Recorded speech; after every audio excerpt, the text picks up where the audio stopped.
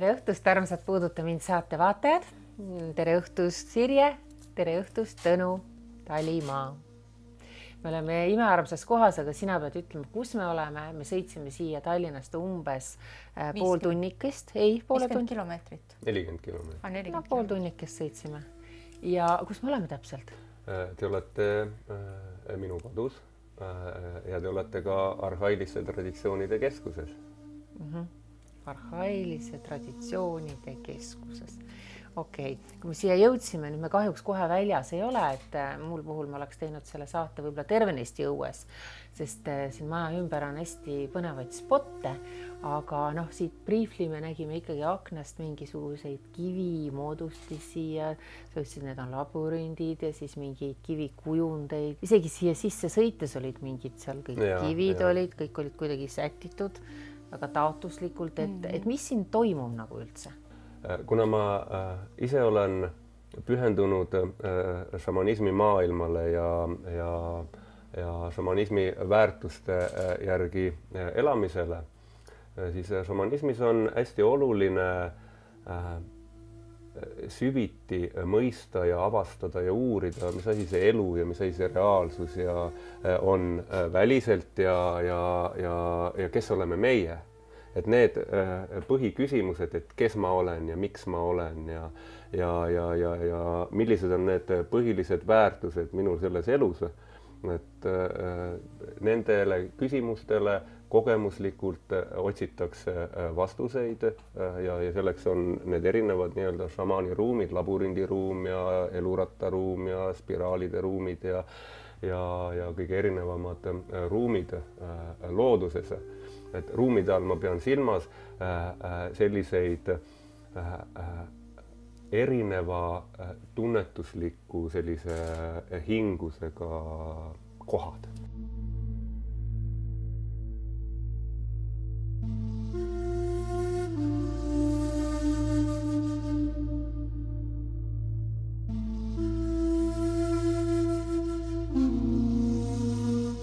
Aga kas need erinevad kohad, vaata, ütlesid, et pead aru saama, nagu, mis see reaalsus on. Kas see reaalsus on neis kohtades erinev ka või?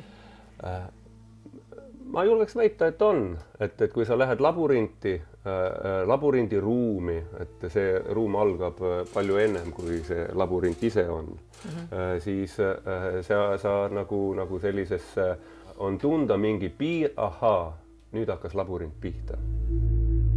On lahtine labürint. Ta ei ole nagu see Kreta oma, et sa lähed 7 tiiru ja siin on 12 ruumi. Selline nagu talgu korras on see tehtud. Sest see on ikka jube suur ausalt öeldes. See on suur. Ja, siin on 400 meetrit on rada. Musta sade.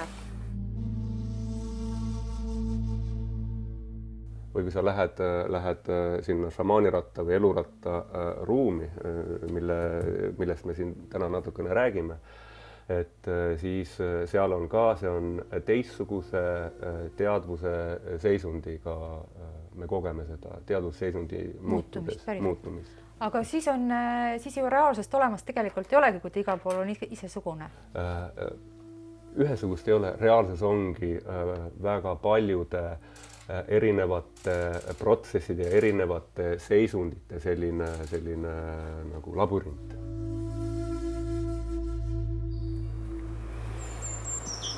Ja siin tuleb kiire kõnniga, ühtlase kõnniga, et sa lähed ja kui keskele lähed, et siis ei lähe hoog väiksemaks. Ja ruumi kõverus töötab siin. Ruum läheb järjest kõverumaks. Mingil hetkel peame saama kokku ka, kes ei saa. Ja tee koha peal tiiru 2-3 korda, jah. Koha peal keera nagu see kõverus hästi punkti ja siis jää seisma. Ja siis koge. Koge.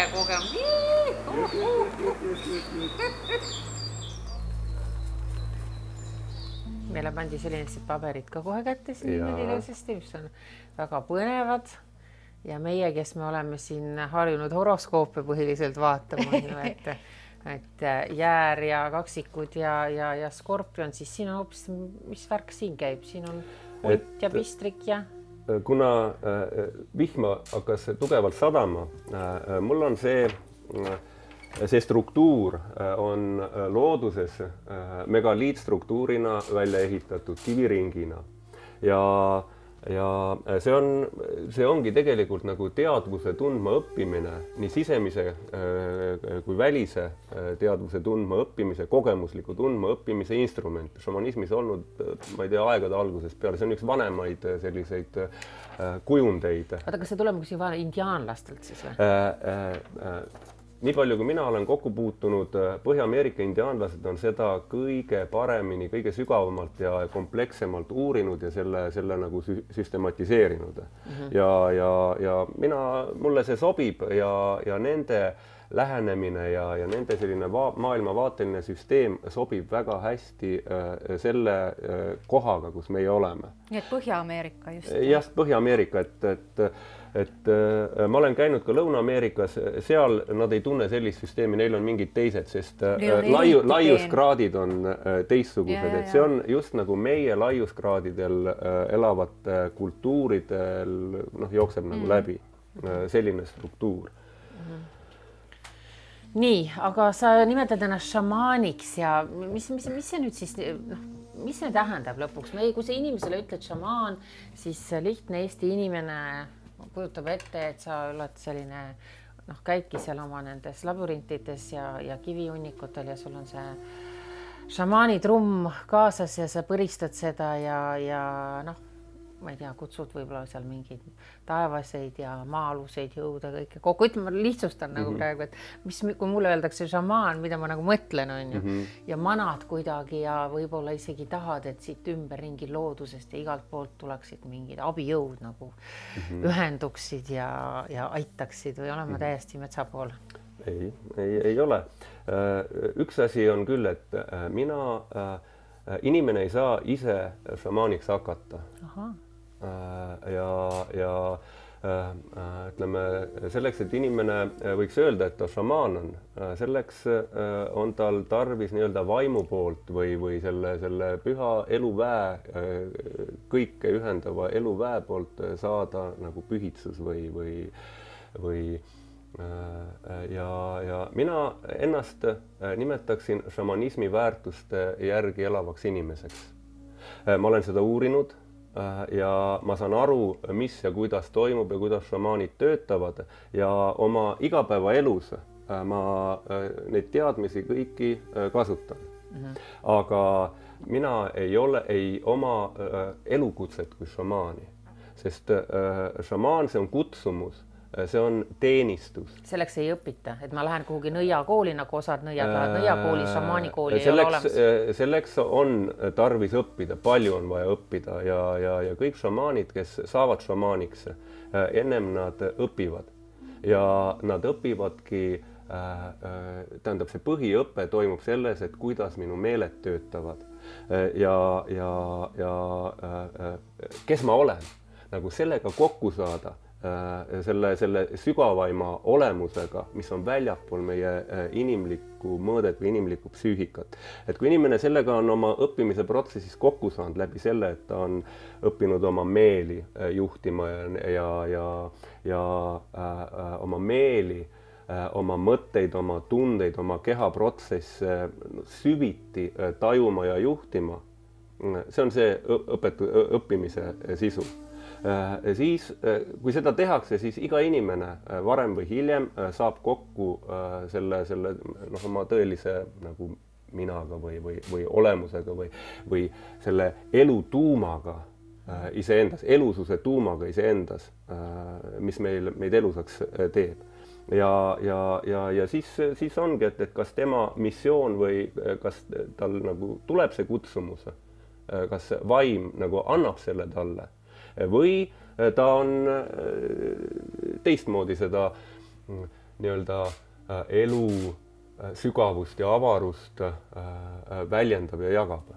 Okay. Et see šamaaniks olemine, see on 24/7 vaimuteenistuses olemine. See on nagu elususe preester. Aga kas sul mingid võimed ka sellega seoses on?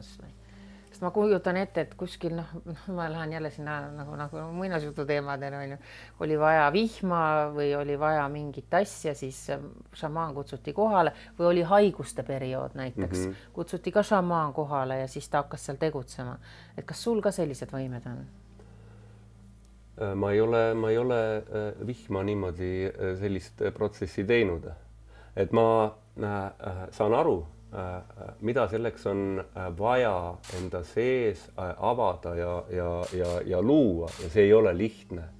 See eeldab nagu väga sügavat teadvuslikku võimekust. See on võimalik kontakti nende mõjudega reaalsusloomes, mis on seotud nende elementidega, ütleme selle maa olemuse ja vee ja tule ja õhu olemusega, et ja need olemused, need ei ole meie reaalsuse protsessid, vaid nad on nii-öelda selle eetri või vaimus või spirituaalses ruumis toimuvad protsessid. Nad on kõik siin olemas, meie ümber praegult ka, sest me oleme nende väljendused. Aga see inimlik reaalsus, mida meie mõistus kokku paneb selle pildina, mida me näeme, see on üks. Ja see, kust voolavad kõikide nende protsesside põhjused, on hoopis nagu teadvuses teises kohas. No sa enne ütlesid, et kui ma läheksin, ma küsisin su käest, kui me selle akna juures seisime, et kui ma nüüd läheksin sinna sinu sellesse ringi või sinna labürinti, et kas siis igaüks võib nagu lihtsalt niimoodi minna ja tunnetada või peab selleks ka mingi eeltöö olema. Sa ütlesid, et seal avanevad siis mingisugused mõtted või mingid uksed või arusaamised või tunded või teadvuse muutuse seisund. Võib minna ja see, kui sügavalt inimene kogeb seda muutust, sõltub sellest, kuidas ta oskab oma meelte kaudu kogemuslikult informatsiooni lugeda enda sees. Et ütleme, jämedalt öeldes võiks öelda niimoodi, et inimene, kes elab hästi fikseeritud reaalsuses, et ta arvab, et tal on hästi teab, mis on õige, mis on vale, kuidas asjad käivad, kes hästi mõistuses elab, siis neil on seda kogemuse lugemist raskem saavutada, sest seal on üks selline trikikoht, et šamanism ei ole mõistuse põhine süsteem, vaid šamanism on kogemuse põhine. Ja selleks, et nagu tõelise kogemuse juurde jõuda, et see saaks puhkeda ja avada meie sees, on tarvis osata mõistuse ruum tühjaks teha. Et need šamanistlikud kogemused, nad puhkevad sellest samasse kohta, kuhu loob mõistuspilte, aga nende allikas on vaikuse ja tühjuse selline substants. Aga telgi see nüüd inimeste keelde ära selles mõttes, et räägi, mida inimesed on kogenud või et kuidas nemad kirjeldavad seda teadvuse muutuse seisundit seal või kuidas näiteks sina ise kirjeldad, et mis see pilt su juurde tuleb? Näiteks sellised enam levinud inimene, kui ma tegin laagreid ja seminare, et kui inimene üldse midagi ei tea, läheb sinna sellesse ruumi sisse, siis ta kõnnib seal ringi ja ütleb, et kuidagi hästi vaikne on siin. Et ta tajub näiteks niimoodi vaikne ja kuidagi selline ruum on nagu paigal, või et ruum on tihedam. Siis väga sageli kogetakse kehalisi muutusi, kuskil hakkab surisema, kuskil hakkab mingi vibratsioon tekkima, mingid sellised tukslemised, pukslemised, mingid läheb kergemaks või raskemaks. Et need on kõik, nende kaudu tegelikult nagu loetaksegi, et kui ma tean, kuidas see süsteem töötab, panen ta tööle enda jaoks, häälestan nii-öelda, tõstan ta aktiivseks ja lähen sisse, siis minul on täpselt samamoodi. ma astun sinna ruumi sisse ja hakkab kehas näiteks pihta kõige erinevad aistingud või vibratsioonid. Ja nüüd ongi küsimus, et siis on tarvis osata lugeda informatsiooni nendest kogemustest. Aga kuidas sa loed? Või mõtlemine muutub või inimene tajub, et mõtteruum, et ma ei saa mõelda. Et sa täitsa kinni nagu siis? Ei, et mõtteruum on tühi ja tahaks mõelda, aga harjumuslikult, aga ei saa, on tühjus ja see väga paljusid ehmatab. Okei, oi. See on, ego on selline, mis on, ma ei saagi kontrollida midagi. Näiteks. Aga selle järgi sina saad mingi nii-öelda diagnoosi panna, et temal läks väga raskeks seal, et siis tal on mingisugused eluraskused ja kellel väga kergeks läks. Konkreetselt see eluratasüsteem, see, mis meil siin on, sellega tegelikult niimoodi töötataksegi, et kui tervendusega töötatakse, et siis kui sa seal liigud, siis seal võib olla niimoodi, et sammu läheb niimoodi, nagu sul tiivad tulevad selga, hästi kergeks läheb, eks ole. Ja teed järgmise sammu ja siis on nagu tonn kivi tuleb sulle peale ja kuskilt hakkab valutama või midagi.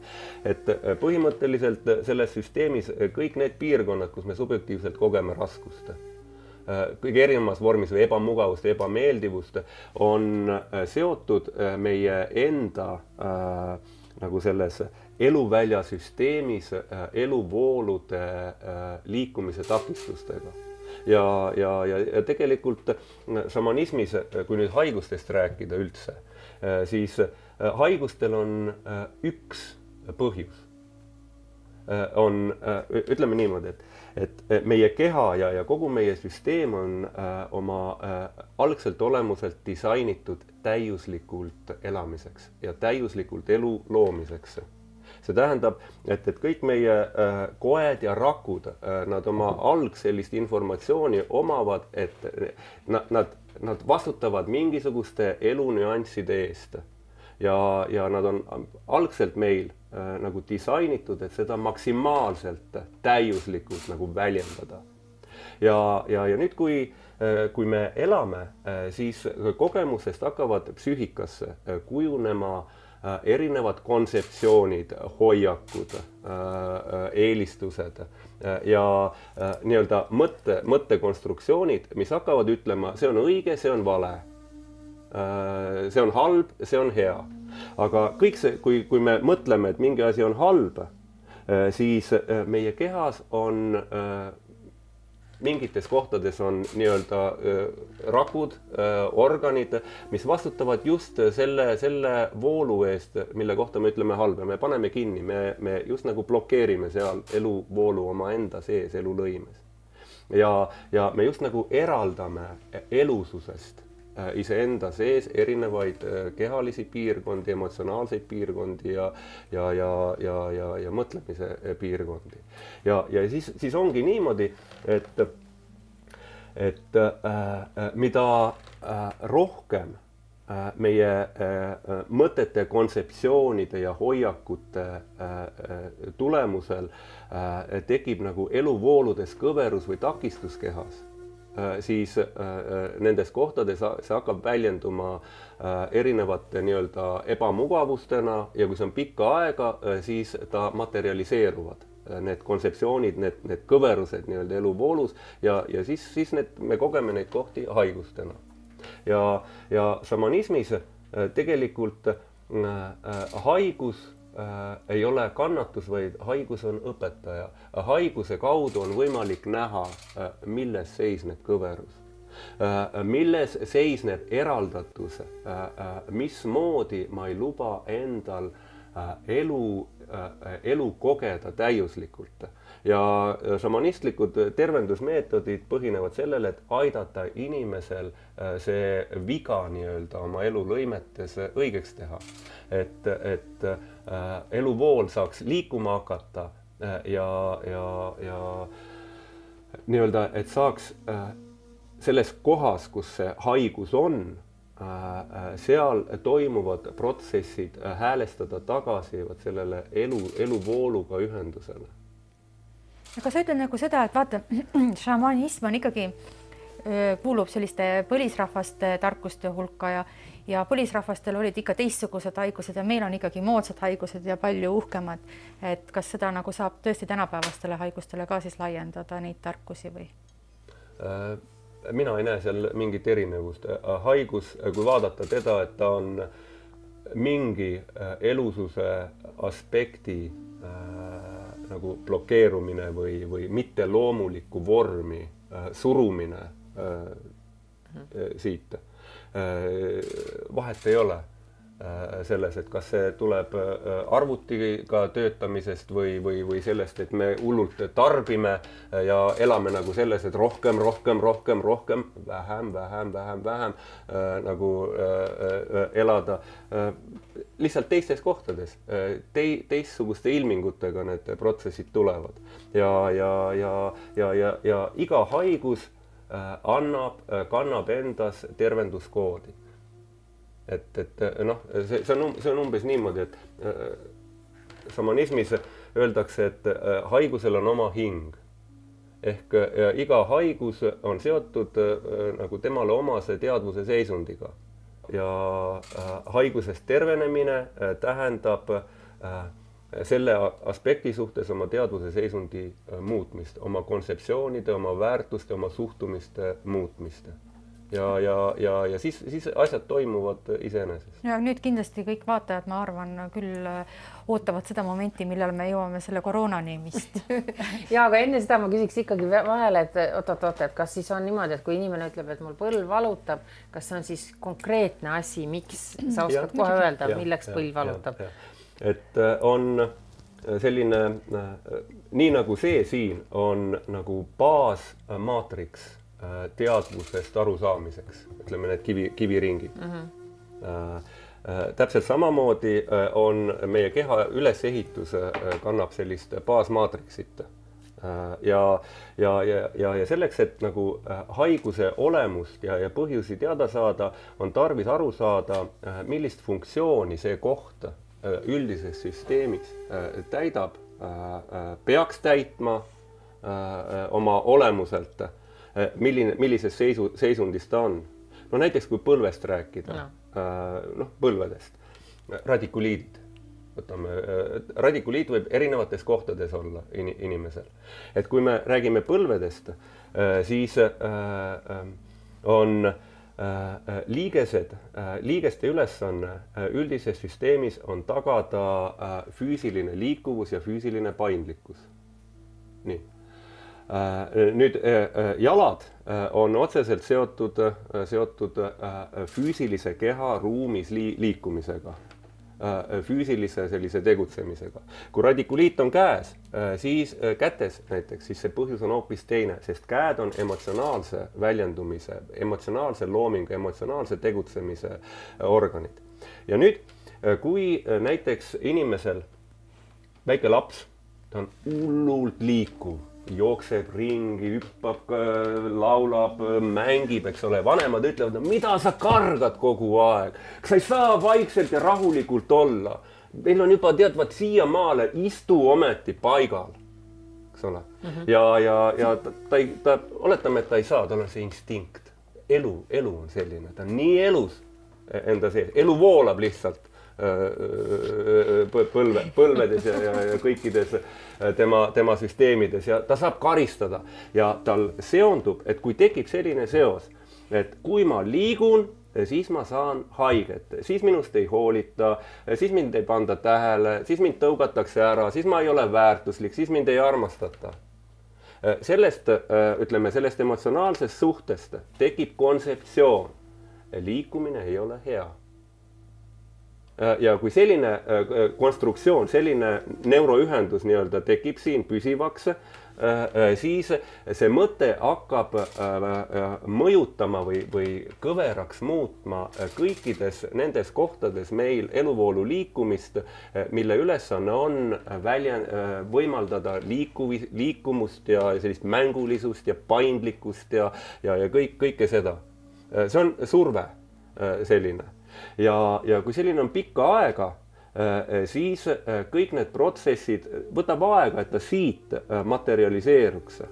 mida intensiivsemalt siin tekib eitus või selline seos hirmu ja valuga, seda kiiremini need protsessid tekivad. Aga radikuliit ei ole mitte midagi muud kui materialiseerunud hirm olla elus füüsiliselt, läbi liikumise ja läbi paindlikkuse. Ja keha jaoks on tegelikult need kontseptsioonid on nagu käsud ennast ehitada sellesse kujusse, mis võimaldaks seda olla. Ja seetõttu radikuliidid on nagu autoagressioon füüsilise elususe suhtes. Tekivad selleks, et liiges muutuks liikumatuks, on tarvis, et seal hakkaksid soolad tekkima, et inimene liikumisel hakkab kogema seda, mida ta koges siis. Ütleme valu ja ütleme kõike seda ja see võimendab seda protsessi, see kivistubki nagu, siis ta kaotab füüsilises reaalsuses lõpuks selle võimekuse, aga me ise loome oma mõtetega seda.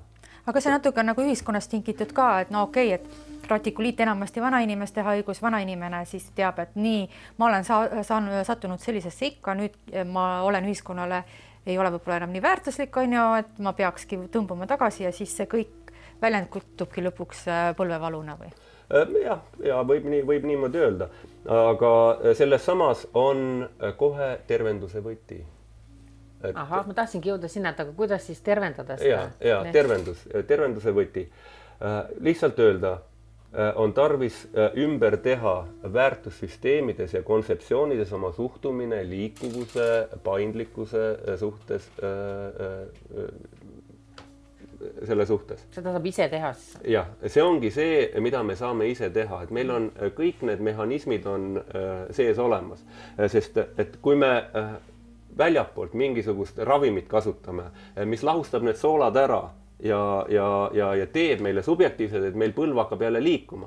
Aga kui siin see vana muster, vana süsteem on sees ja emotsionaalselt, see kogu aeg emotsionaalselt saadab käske sinna, et sa ei tohi liikuda ja siis haigus tuleb tagasi. Nii kui see keemiline mõju nii-öelda lõpeb, kohe hakkavad jälle soolad moodustuma. Sellepärast, et tingimus ei ole muutunud. Seda informatsiooni, mida me nagu mõtetega sisestame siia, seda ei ole muudetud. Ja selle koha rakud loevad seda infot, mida meie meel kogu aeg sisestab.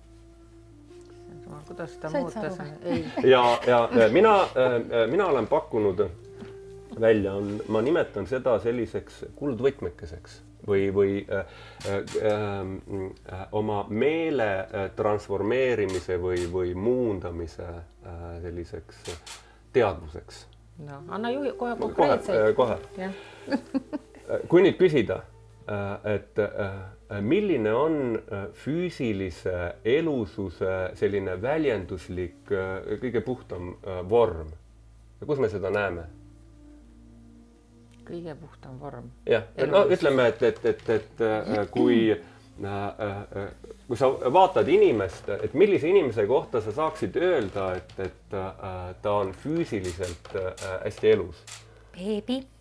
Beebi, lapsed, just lapsed. Ja kui sa siis hakkad vaatama, et kuidas lapsed tegusid teevad, ütleme, nende jaoks on intuitiivselt, aga nad mängivad. Meie teeme tööd, näiteks, eks ole, aga lapsed mängivad ja nad teevad seda väga spontaanselt ja seal on selline omadus nagu mängulisus. Et kui me toome oma tegevustesse sisse mängulisuse sellise seisundi või mõõtme, siis see on nagu füüsilises plaanis täiesti uus vaatenurk oma keha toimimisele ja elus olemisele. Et mul praegu lihtsalt oli, kuna meil täna oli prügipäev, siis ma mõtlesin, et kuidas siis see prügivedaja saaks seda mängu tuua enda töösse. Ja no näiteks mina võin kirjeldada seda, et kui mul oli põllumehe elu nii-öelda, et ütleme, ma olen nagu 3 elu elanud, on nii-öelda põllumehe elu. Ja siis, kui ma selle süsteemiga kokku puutusin, Carlos Castaneda praktikate näol, siis seal on hästi-hästi oluline see. ja kui ma maad kaevasin labidaga, siis ma püüdsin teha seda võimalikult erineval viisil. Kui ma näiteks, ütleme, läksin poodi, siis üks päev ma läksin ühtepidi, teist päeva läksin teistpidi. Ükskord läksin niimoodi hästi elava siukse enesekindla kõnnakuga, teinekord läksin kiirustades, et tuua seda variatsioonilisust, et nagu kõndida, tegutseda erinevalt, et noh, tee joomisel ka, et kui ma olen harjunud jooma niimoodi, ainult niimoodi harjumuslikult joon, siis ma võin teise kätte võtta, ma võin juua niimoodi, noh näiteks, need on kõige siuksed lihtsamad ja muuta tegevused mänguks. See on üks selline mõõde. Ei, miks ma ei usu, aga ma lihtsalt mõtlen, et tööandja võib öelda, aga tööviljakus kannatab. Võib-olla hoopis ei kannata. Ma arvan, et ei kannata. Tegelikult sellest tuleb väga palju häid tagajärgi. Ütleme, selle tervendusprotsessis ma hakkasin nüüd nagu tagumisest osast nagu kehalisest poolest pihta.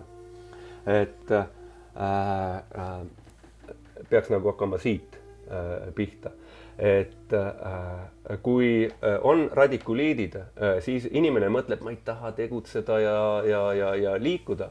Et on tarvis harjutada, teha selline sisemine liigutus, et äratada huvi, tunne selle valdkonna suhtes, mis on mul selle haiguse põhjusega seotud. Ehk äratada huviga vaatamine, huviga kogemine kõikide nende ilmingute suhtes, noh näiteks selle radikuliidi kontekstis, mis on seotud paindlikkuse ja liikuvusega ja hakata tuua oma ellu selliseid tegevusi, mida me teame, et nad kasvatavad ja nagu võimendavad seda liikuvust erinevamal viisil. See on nagu, vaat siit on tarvis see punkt lahti teha endal. Selle suhtes, milles ma olen kinni pannud. Aga iga haiguse kohta siis on selline punkt ikkene? Tähendab, see töötab nagu iga kannatuse puhul.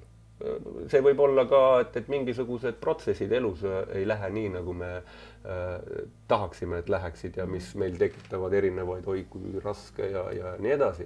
See on vaatenurga küsimus. Aga isegi nagu viirusliku kannatuse puhul, et no okei, Anu ei tahtnud koroonast rääkida, räägime tavalisest gripist, on ju. Okei. Et seal on teine, ütleme, see on siin, on vaja, kolmas silm on vaja nii-öelda lahti või aktiveerida, huvienergia. Huviteadvus on see, mis teeb meil siin nagu meeled, mõistusliku meele lahti. Seetõttu öeldakse, et lastel on kolmas silm on lahti ja nad näevad maailma oluliselt teistmoodi. See on sellepärast, et nende jaoks on kõik uus. Kõik tundmatu, nad vaatavad, ma ei ole seda näinud, ei, ma seda ei taha, vaid midagi uut näevad. Kui põnev, silmad lähevad suureks, suu läheb lahti ja hingamine on. Kui põnev, nii põnev, jumalast põnev.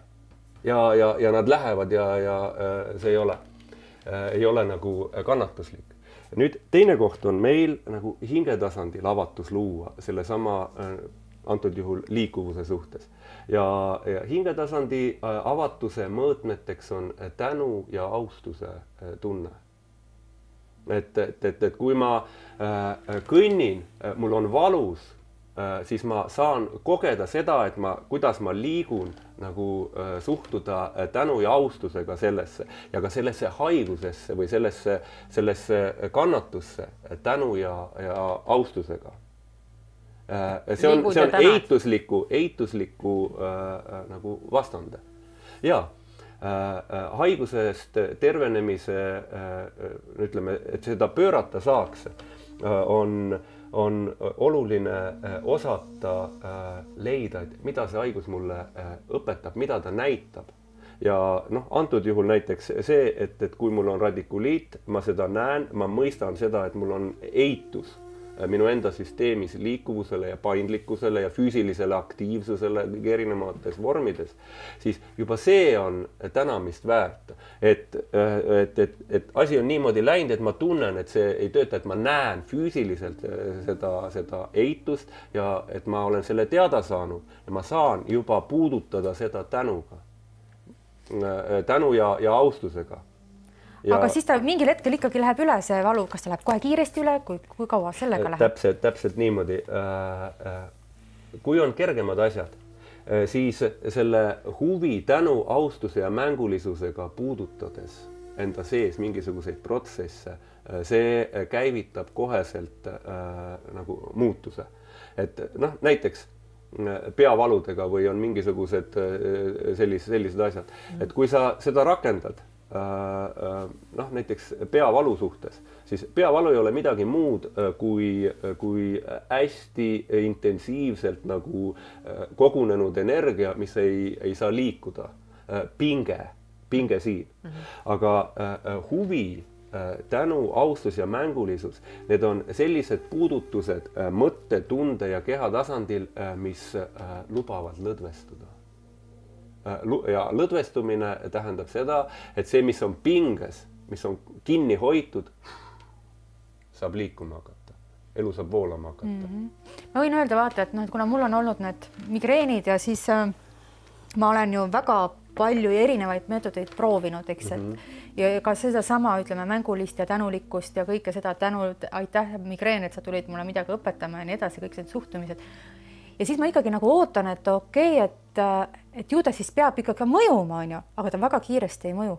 Aga samas ma võin öelda, et nüüd mul on nagu tõesti vähemaks jäänud, et äkki nad siis mingi aja peale mõjuvad need meetodid. Et migreenidega, iga haigus on omaette teema, niimoodi võiks lahti, ütleme, mis asi on ja võiks teadvusesse nagu lahti võtta ja seda lugema hakata.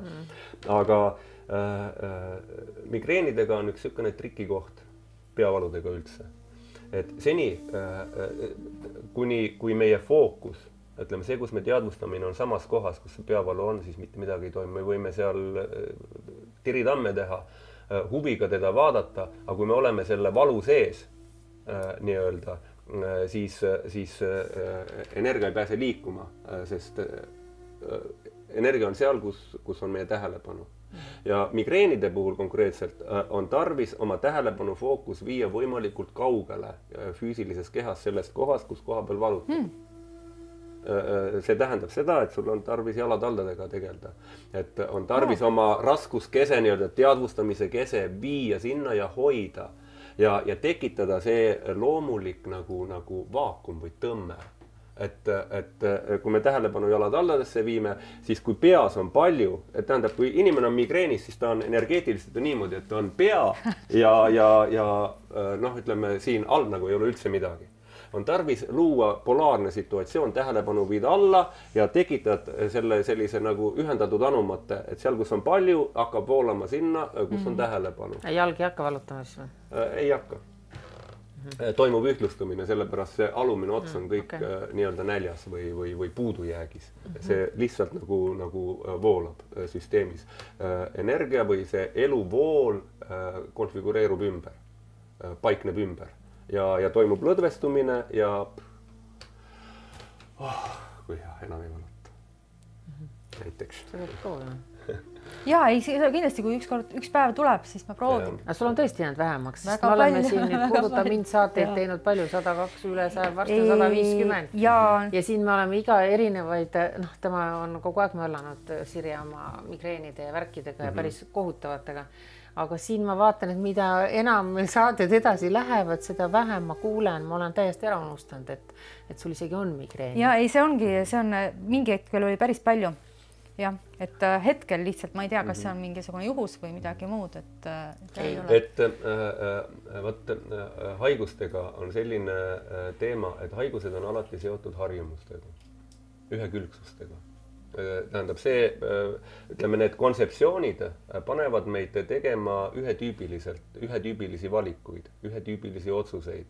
Me ei tee otsuseid nendesse suundadesse, mis meile subjektiivselt ego söödab ette, meie see kaitsesüsteem söödab ette, et on ebamugav, raske ja nii edasi, vaid me teeme valikuid tegutsemise kontekstis, suhtumise kontekstis ja ka vaatamise ja mõtlemise kontekstis sinna, mis meile subjektiivselt on meeldivad ja sellest kujunevad välja harjumused. Need struktuurid siin järjest nagu tugevnevad ja on ühesugune emotsionaalsus ja keha harjub sellega ära. Ja nendest ühetüübilistest valikutest need väljenduvad selles, et inimene joobvad niimoodi, tema jaoks on teed tuleb juua ainult niimoodi käes hoida ja jumala eest, et sa ei võtaks tead seal niimoodi. Kui on väga siukene jäigastunud kontseptsioon, siis kui inimene vaatab ja tema jaoks on ainult nii on õige ja keegi teine joob näiteks niimoodi, talle käib kohe närvidele. Talle käib närvidele see täiega, et see on võimatu, kuidas see inimene võib niimoodi olla, et ta niimoodi on ja kuni selleni, et lähevad tülli, ta hakkab... Lähevad lahku. Täpselt nii, vot.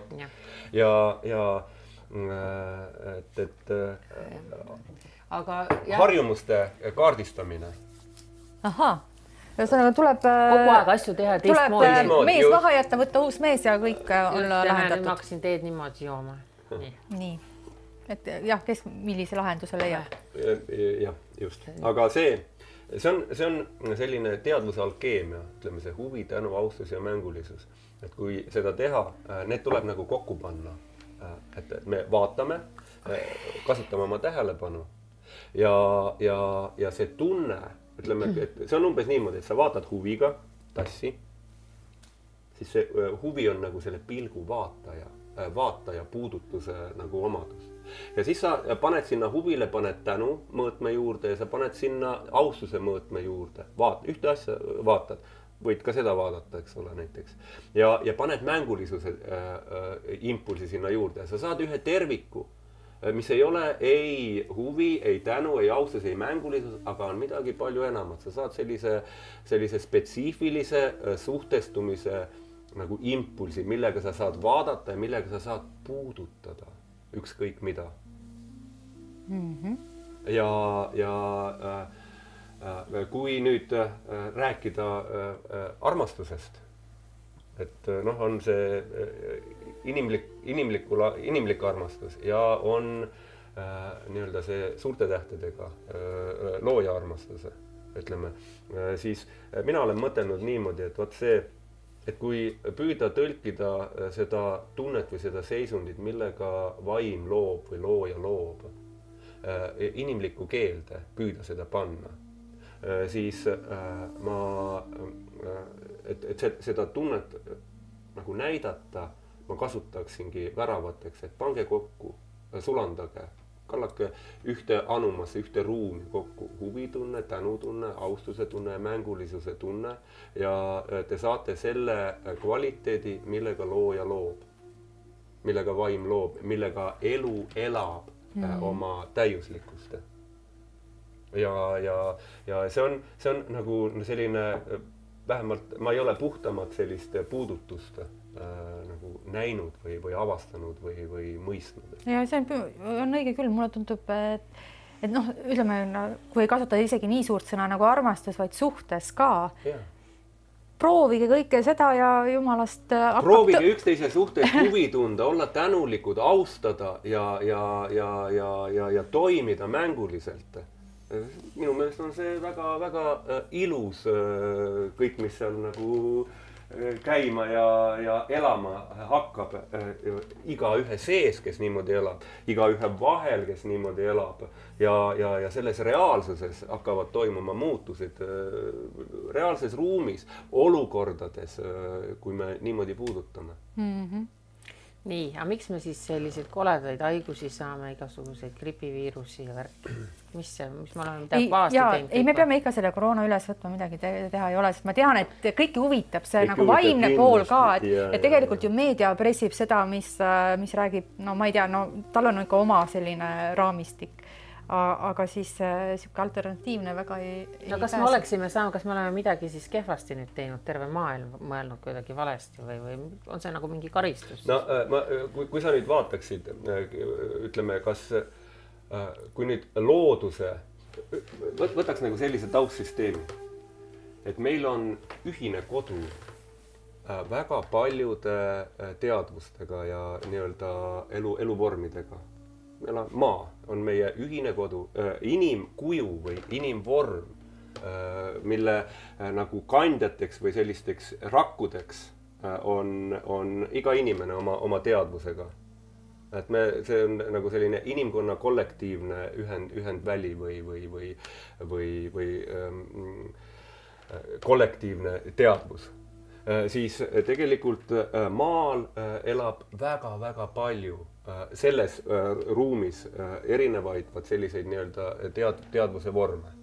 Ja kui nüüd vaadata seda, et igaüks elab oma elu ja see, kuidas meie elame, kuidas inimkond elab ja kuidas ta suhtestub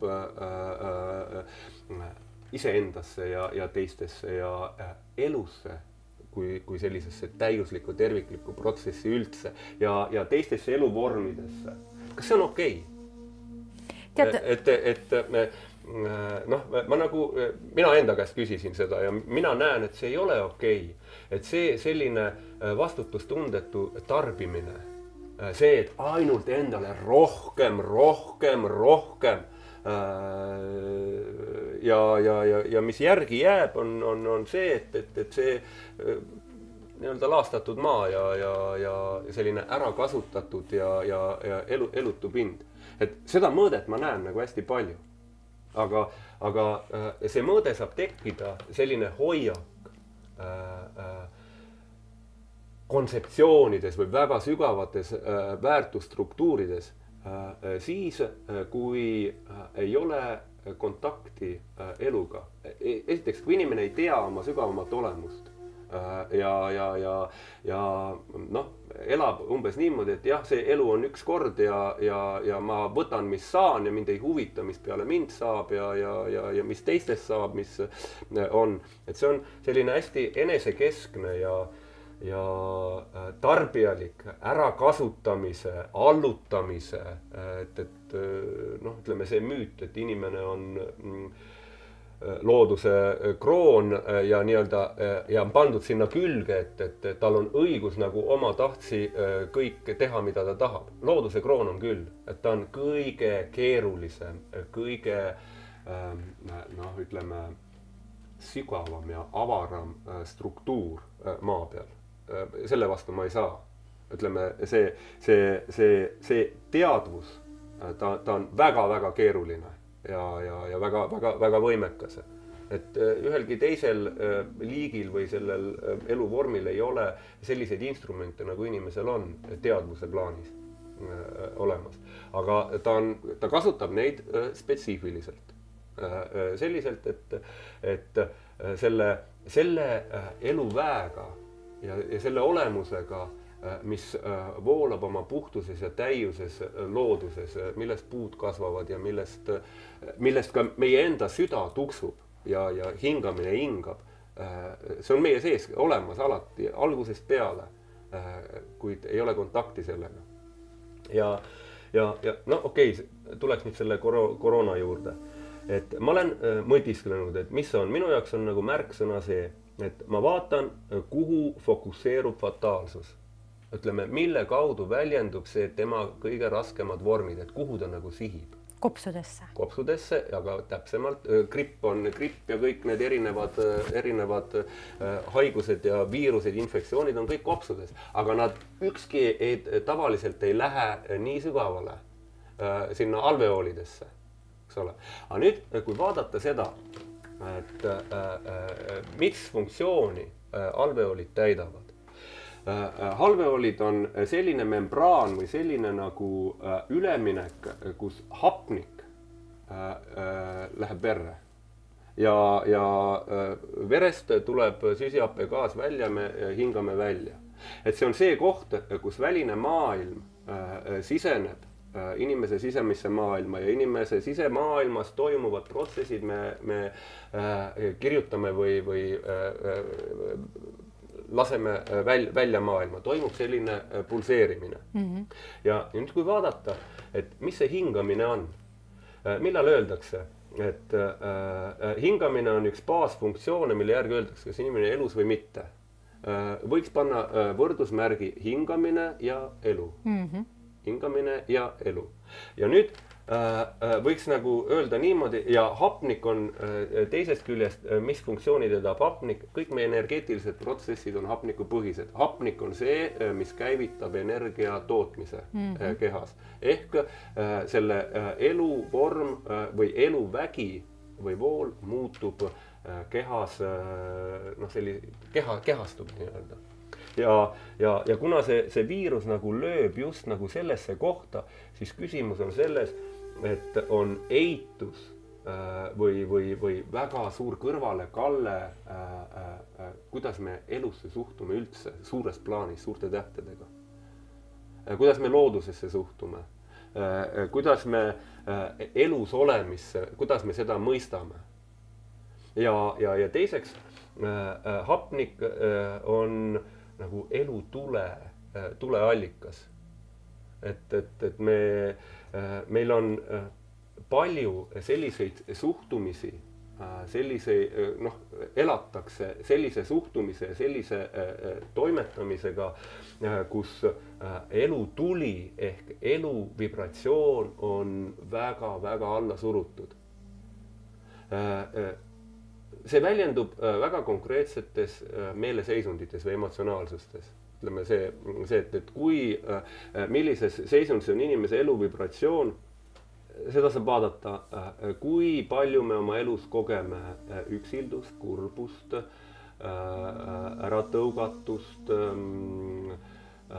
abitust, ütleme vaat sellisel alaväärsust, vähem olemist, mõttetuse seisundit enda suhtes. Ja ütleme, need, öeldakse niimoodi, et süütunne ja alaväärsus ja abitus ja äratõugatus ja need tunded on kõige efektiivsemalt elu vibratsiooni või elususe sellist elus olemist kustutavad hoiakud. Aga need emotsioonid saavad tekkida konkreetsetest kontseptsioonidest tulenevalt. Et maailm on üks kole koht ja elu on üks suur kannatus ja ma ei saa mitte midagi teha ja mind ei armastata ja vaat ütleme, need on kontseptsioonid, mis on ja toodavad sellist emotsionaalsust ja blokeerivad meil kopsude tööd. Et võiks oletada, et praeguseks hetkeks siis saavutus see pinge või see blokeerimine inimkonna kontekstis sellise intensiivsuse, et ta sai materialiseeruda, et sinna sai haakida sisse selline informatsioon, mis selle nähtavaks muudab. Aga see siis sinu arust ei ole laboris tekitatud mingisugune kunstlik viirus või? Vaat nende vandenõuteooriatega on niimoodi, et potentsiaalis, kui hakata seda, ütleme, neid radu minema, seda võrku kuduma, siis me ei jõua mitte kuhugi me ei jõua. Seetõttu ma isegi ei tahaks neid asju vaatama hakata, kuigi mingi osad on, et see on päris huvitav sellist nagu lõimet kokku luua ja vaadata ja ta tundub nagu väga tõene olevat. Aga mina olen sellest positioonis, et viirused on olnud elu algusest peale, kui esimesed rakud tekkisid, kuidas nad tekkisid, nii-öelda elustusid, see on omaette teema, aga viirused on olnud kas ennem seda või võib-olla viirustest nad nii-öelda tekkisid ja viirused on, tegelikult nad on infokonteinerid. Nad on sellised vormid, mis viivad bioloogilisse süsteemi uut informatsiooni.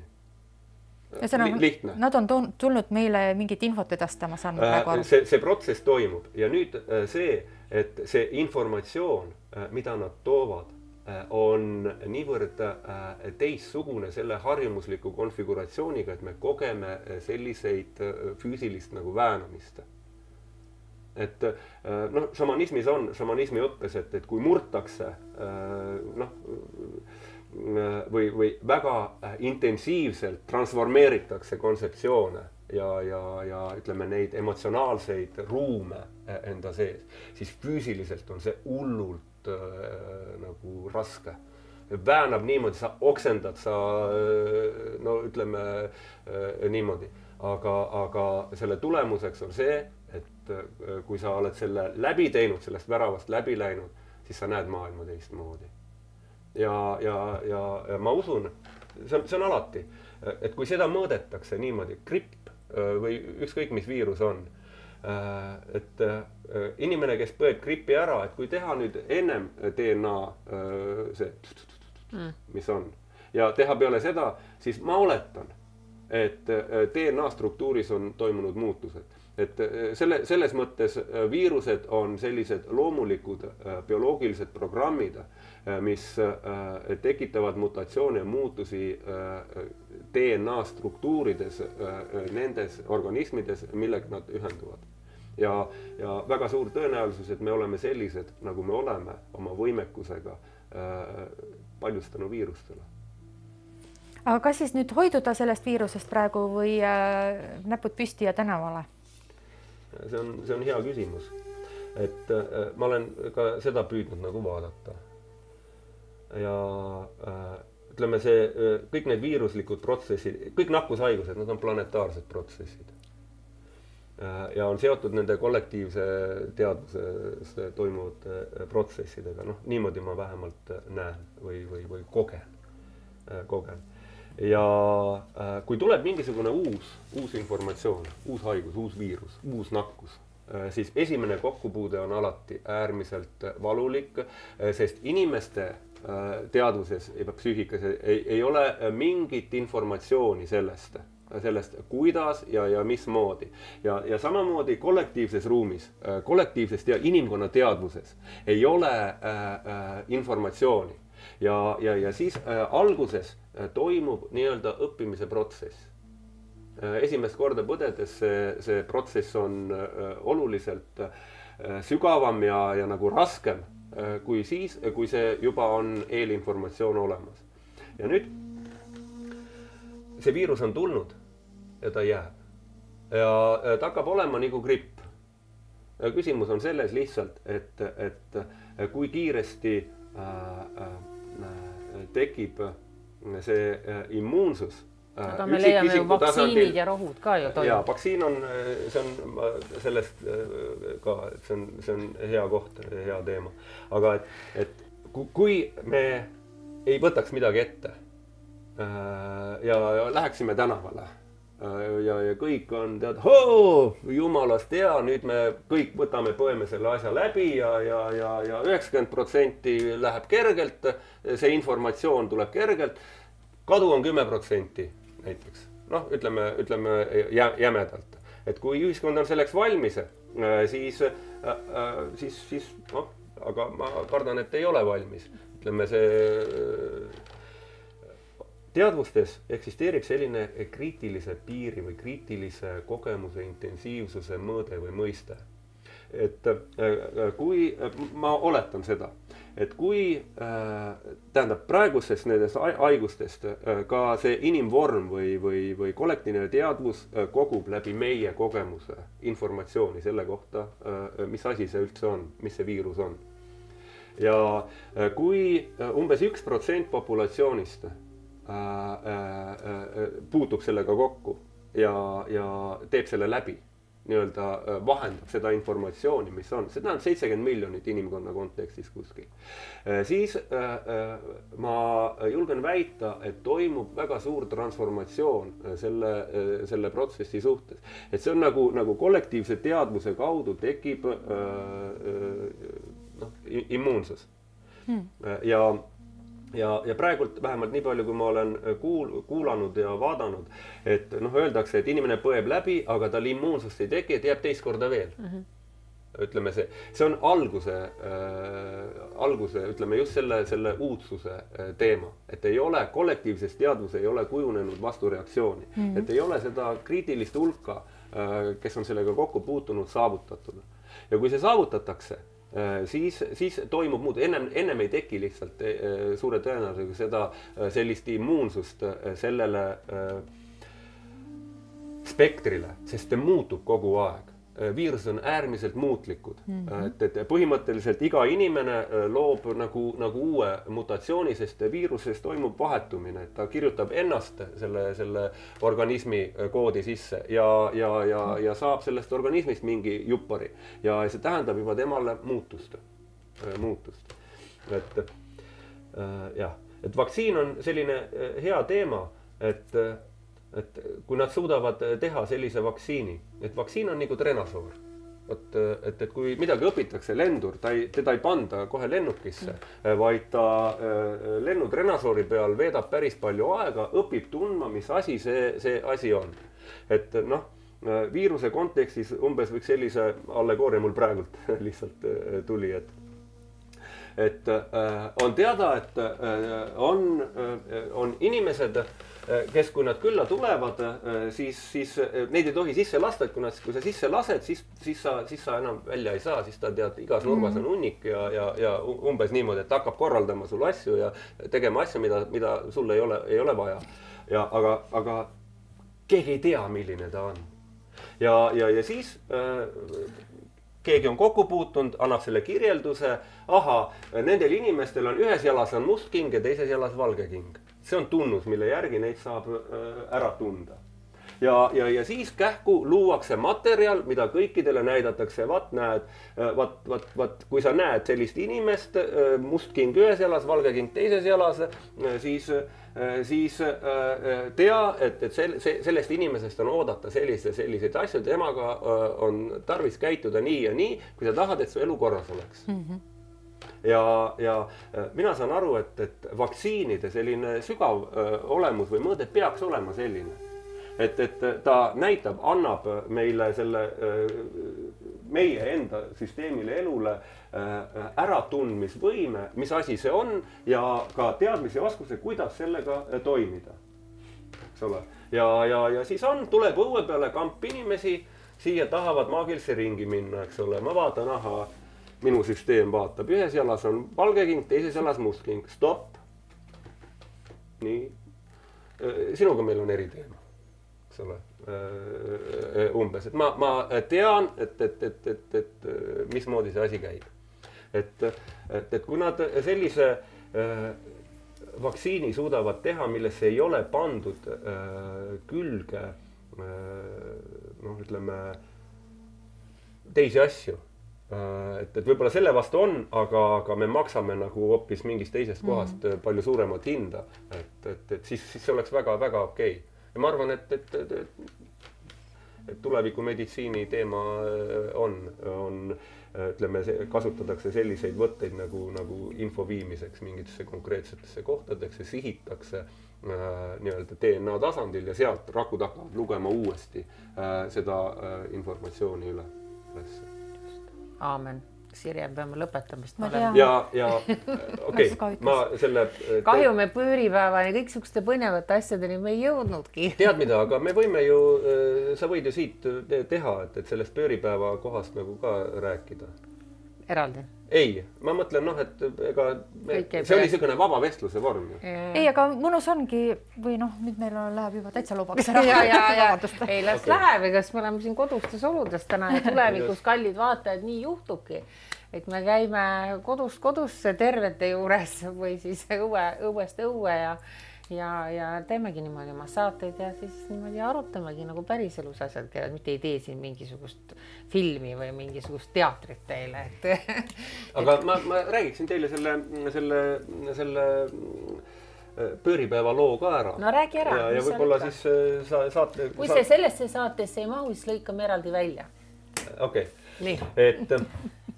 Et vaat see kodune planetaarium, observatoorium mul. Et siin ta põhineb looduse rütmidel ja päikesesüsteemi rütmidel. Et temast saab töötada päikesesüsteemiga, astroloogiaga näiteks. Aga meid mõjutavad kõige rohkem päikese ja kuu mõjud. Nii. Ja nüüd on selles suures süsteemis, ütleme siin, kus me elame, on valguse, tähendab päeva ja öö pikkuste selline lainetus, mis sõltub sellest, et kuidas päikese asend maa suhtes on. Ja pööripäevad on sellised kohad, kus selles valguse ja pimeduse mõõtmes on ülemineku või nagu murdumise kohad. Et talvine pööripäev on selline koht, selline värav, kus see pimeduse pool on kõige pikem ja päeva pool, valguse pool ehk päikese nagu impulss on kõige nõrgem. Ja sellel on omad tähendused, et see on nagu sissepoole vaatamise protsessid. Nüüd, kui päike liigub, siis kevadine pööripäev on see koht, kus öö ja päev on ühepikkused, kus pimeduse nii-öelda valdkond ja valguse valdkond on täpselt ühepikkused. Ja samal ajal kevadisel pööripäeval ja kõikidel pööripäevadel päike või elu selles elurattas vahetab seda nagu valitsevat hingust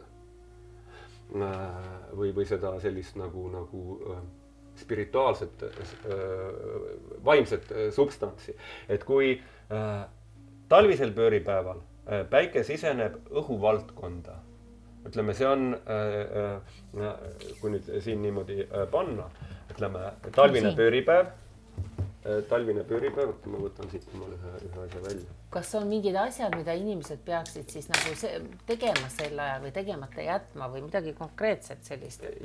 Jah, et kui päike vahetab elementi ja ütleme, kui ta liigub nüüd siia kevadse pööripäeva juurde, siis sellel hetkel, kui on kevadine pööripäev, siis õhu olemuste mõjud on nagu vaigistunud ja järgmise ehk tuleolemuse, mis on kevade selline olemus, on algavad, aga nad ei ole ka nagu aktiivsed.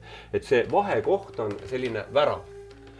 Värava koht või vaikuse koht, kuhu me saame sisse kirjutada nii-öelda taevastesse või ütleme, see on niimoodi, need on kohad, kus taevad ja maa saavad kokku, kus nad saab nagu liigutada informatsiooni ja taotlust sinna. Ja kuna see valdkond, kuhu päike kevadsel pööripäeval liigub, on seotud ärkamise ja tärkamise ja sünni ja sissehingamisega, mängulisusega, inspiratsioonidega, kõikide nende kevadiste kasvatavate väärtustega, siis ja selles kevadise pööripäeva kohas me saame, kuna see on sünni ja nagu looduse algamise koht, anda impulsi oma enda ellu, oma enda reaalsusesse uuteks ärkamisteks, uuteks tärkamisteks, uuteks sündimisteks, uuteks avastamisteks.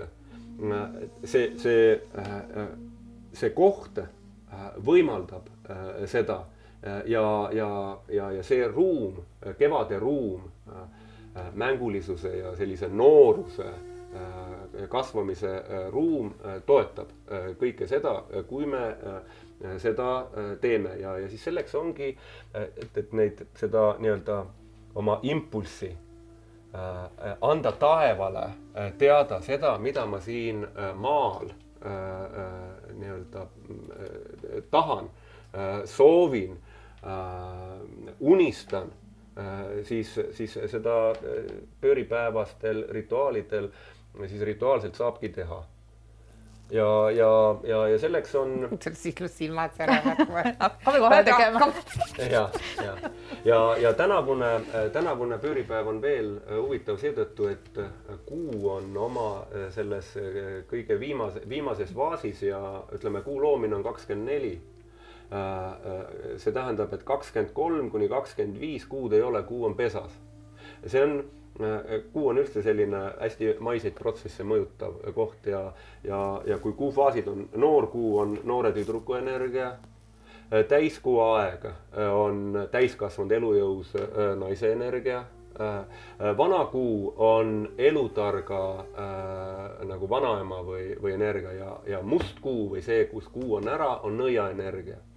See on selline aeg, kus on võimalik kontakteeruda instinktiivsete, kõige sügavamate selliste mustritega enda sees ühest küljest. Need tulevad nagu pinnale. Öeldakse, et see musta kuu aeg on emotsionaalselt võib olla keeruline, sest tulevad mingid instinktid, soovid, tahtmised pinnale, mida tavaliselt ei ole.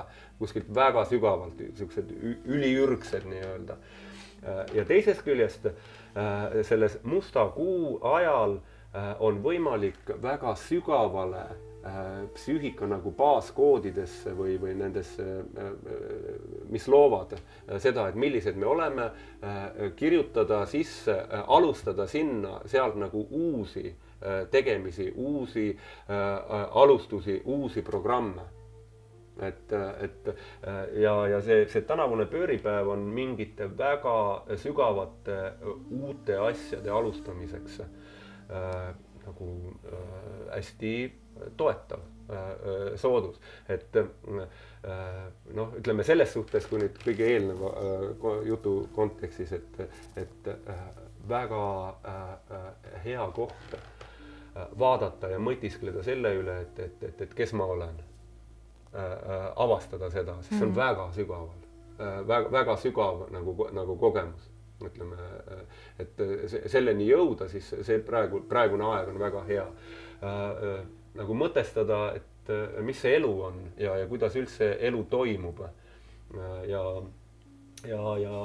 selle üle, et mis on minu jaoks kõige olulisem praegult tegevuse vahel, mida ma tahan nagu tõeliselt teha. Ja vaadata oma elu sellest kohast.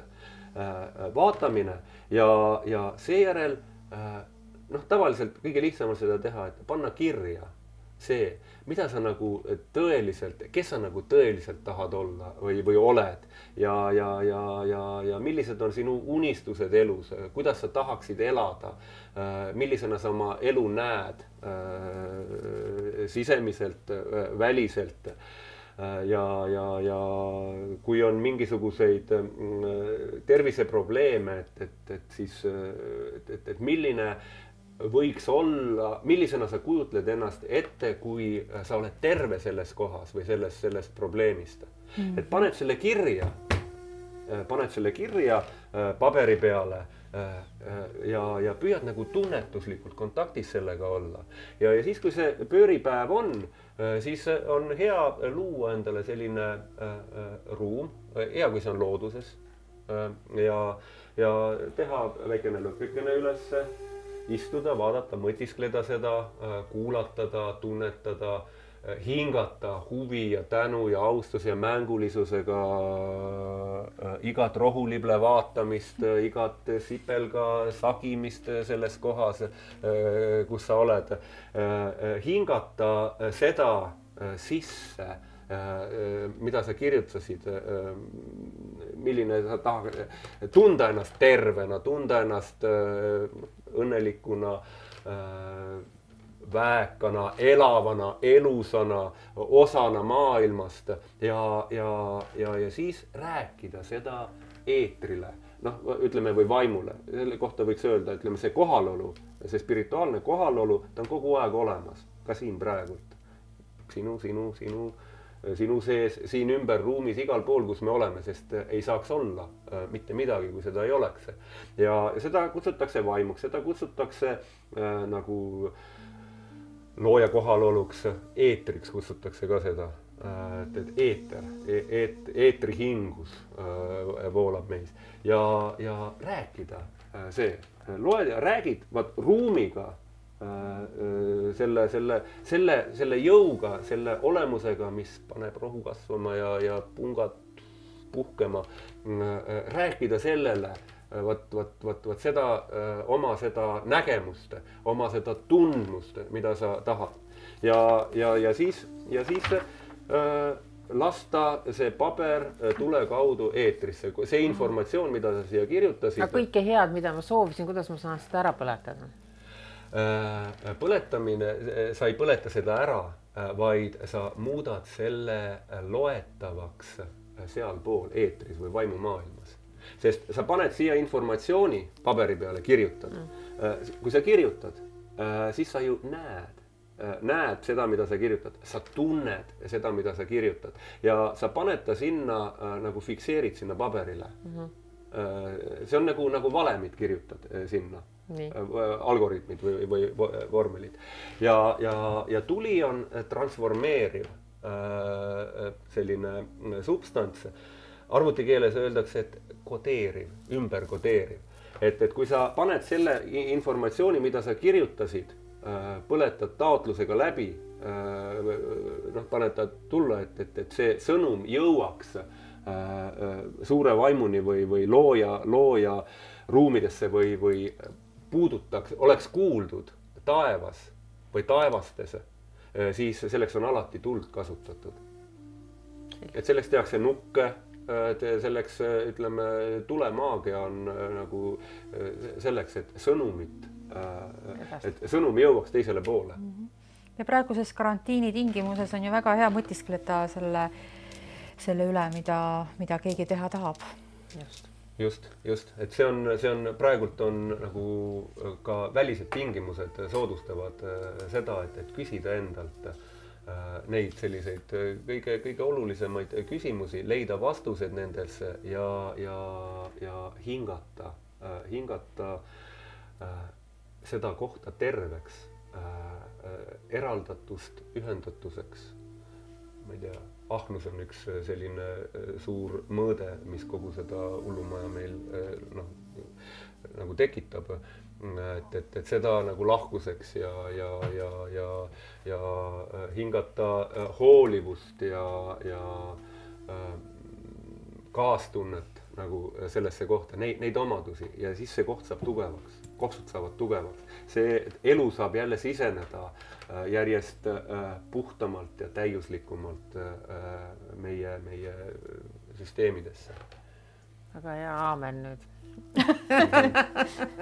Me võime rääkida siin hiliste õhtutundideni ja kahjuks, aga kes inimesed soovivad informatsiooni kõigest sellest, millega sa nüüd siin tegeled ja mis siin tulemas on, siis kus seda tee endale reklaami ka nüüd siis?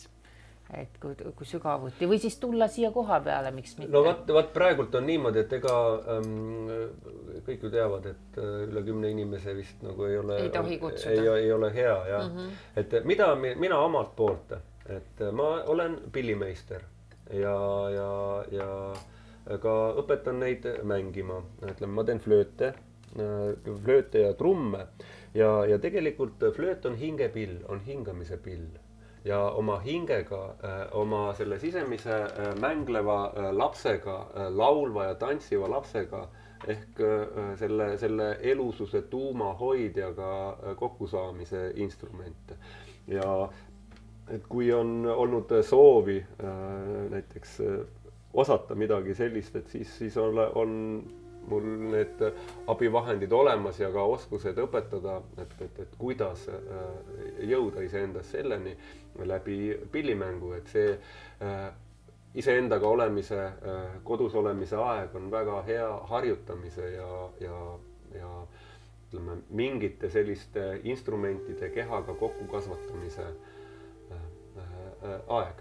Et seda ma võiks pakkuda välja, kui see kõik see tringel-trangel läbi saab, et siis suvel on šamaanifestival juuli lõpus planeeritud, kus siis on kutsutud üle maailma erinevad väekandjad kes on ikkagi nagu tõeliselt selle elususe tuumaga kokku saanud siia, et nad jagaksid oma kunsti ja kuidas selleni jõuda.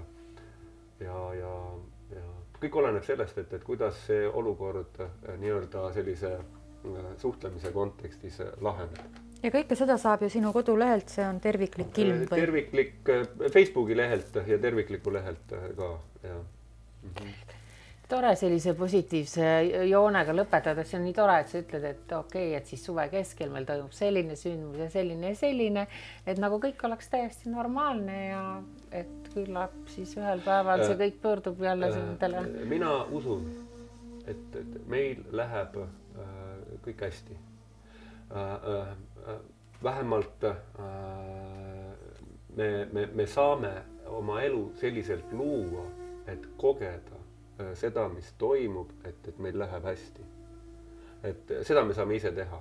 Ja ma arvan, et oskus oma vaatenurka niimoodi sättida, näha ja leida ükskõik milles, kui ka on ka raskus selles midagi, mida saaks huvi ja tänuga ja austusega vaadata ja seda sellises võtmes elada, siis me oleme terved. Siis ei saa need, mis nii-öelda haigusi põhjustavad igasugused tegelased meisse haakida, sest me hoolitseme oma enda elu sellise nagu lõime või enda sisemise elususe, puhtuse ja intensiivsuse eest. Selge. Tore. Ja kallid vaatajad, ära naera Sirjeki. Kallid vaatajad, siin me veel täna naerame, vaata. Aga ma arvan küll, et meie kohtume teiega ja meil on mitu saadet juba ette tehtud, nii et ärge muretsege, et kindlasti kohtume teiega järgmisel neljapäeval kella 6 paiku jälle ja siis jälle ja nii väga kaua veel. Et meie oleme hästi positiivsed inimesed ja rõõmsad ja ma arvan, et see koletis meie külge ei haaku. Super.